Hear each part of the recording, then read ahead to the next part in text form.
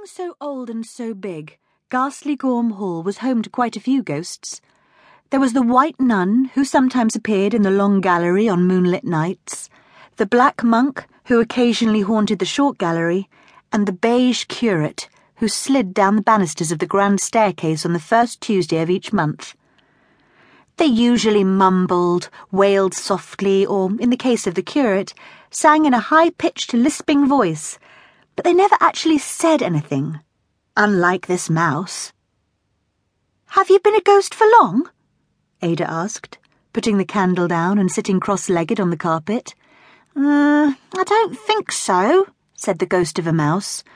"You see, the last thing I remember was scuttling along the corridor of a dusty, cobwebby part of the house I'd never been in before." The mouse shimmered palely in the candlelight. "I've been visiting a shrew in the garden and lost my way on my return journey. I've a cosy mouse hole in the skirting board of your father's study. At least, I did have." The mouse paused and let out another little sigh before changing the subject. "You must be the daughter," it said, looking up at Ada.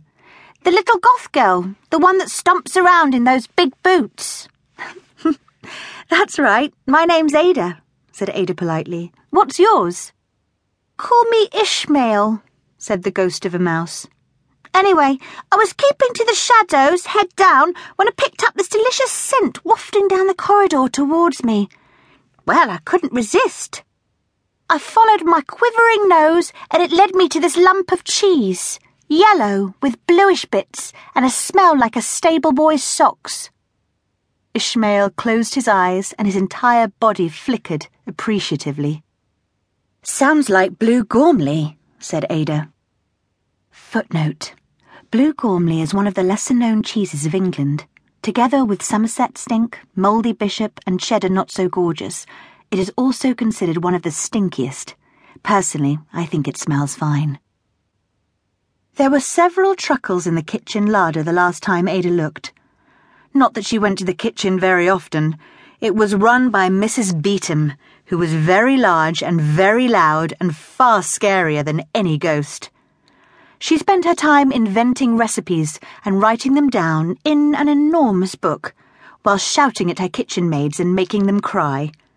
Her food was extremely complicated and often difficult to eat, needing 23 different knives, forks and spoons at breakfast and lunch. Even more cutlery was required at dinner. Her rhinoceros foot jelly and baked sea otter pie in a reduction of scullery maid's tears was Lord Goth's favourite dish, though Ada preferred a soft-boiled egg and soldiers herself. "Blue Gormley," said Ishmael. "It smelled delicious, whatever it was. I reached out to take it when, snap! Everything went black." He gave a little shudder. "The next thing I know, I'm white and see-through and hovering in the air, looking down at myself, caught in a horrible mousetrap." "How awful," said Ada. "I couldn't bear to look," said Ishmael sadly.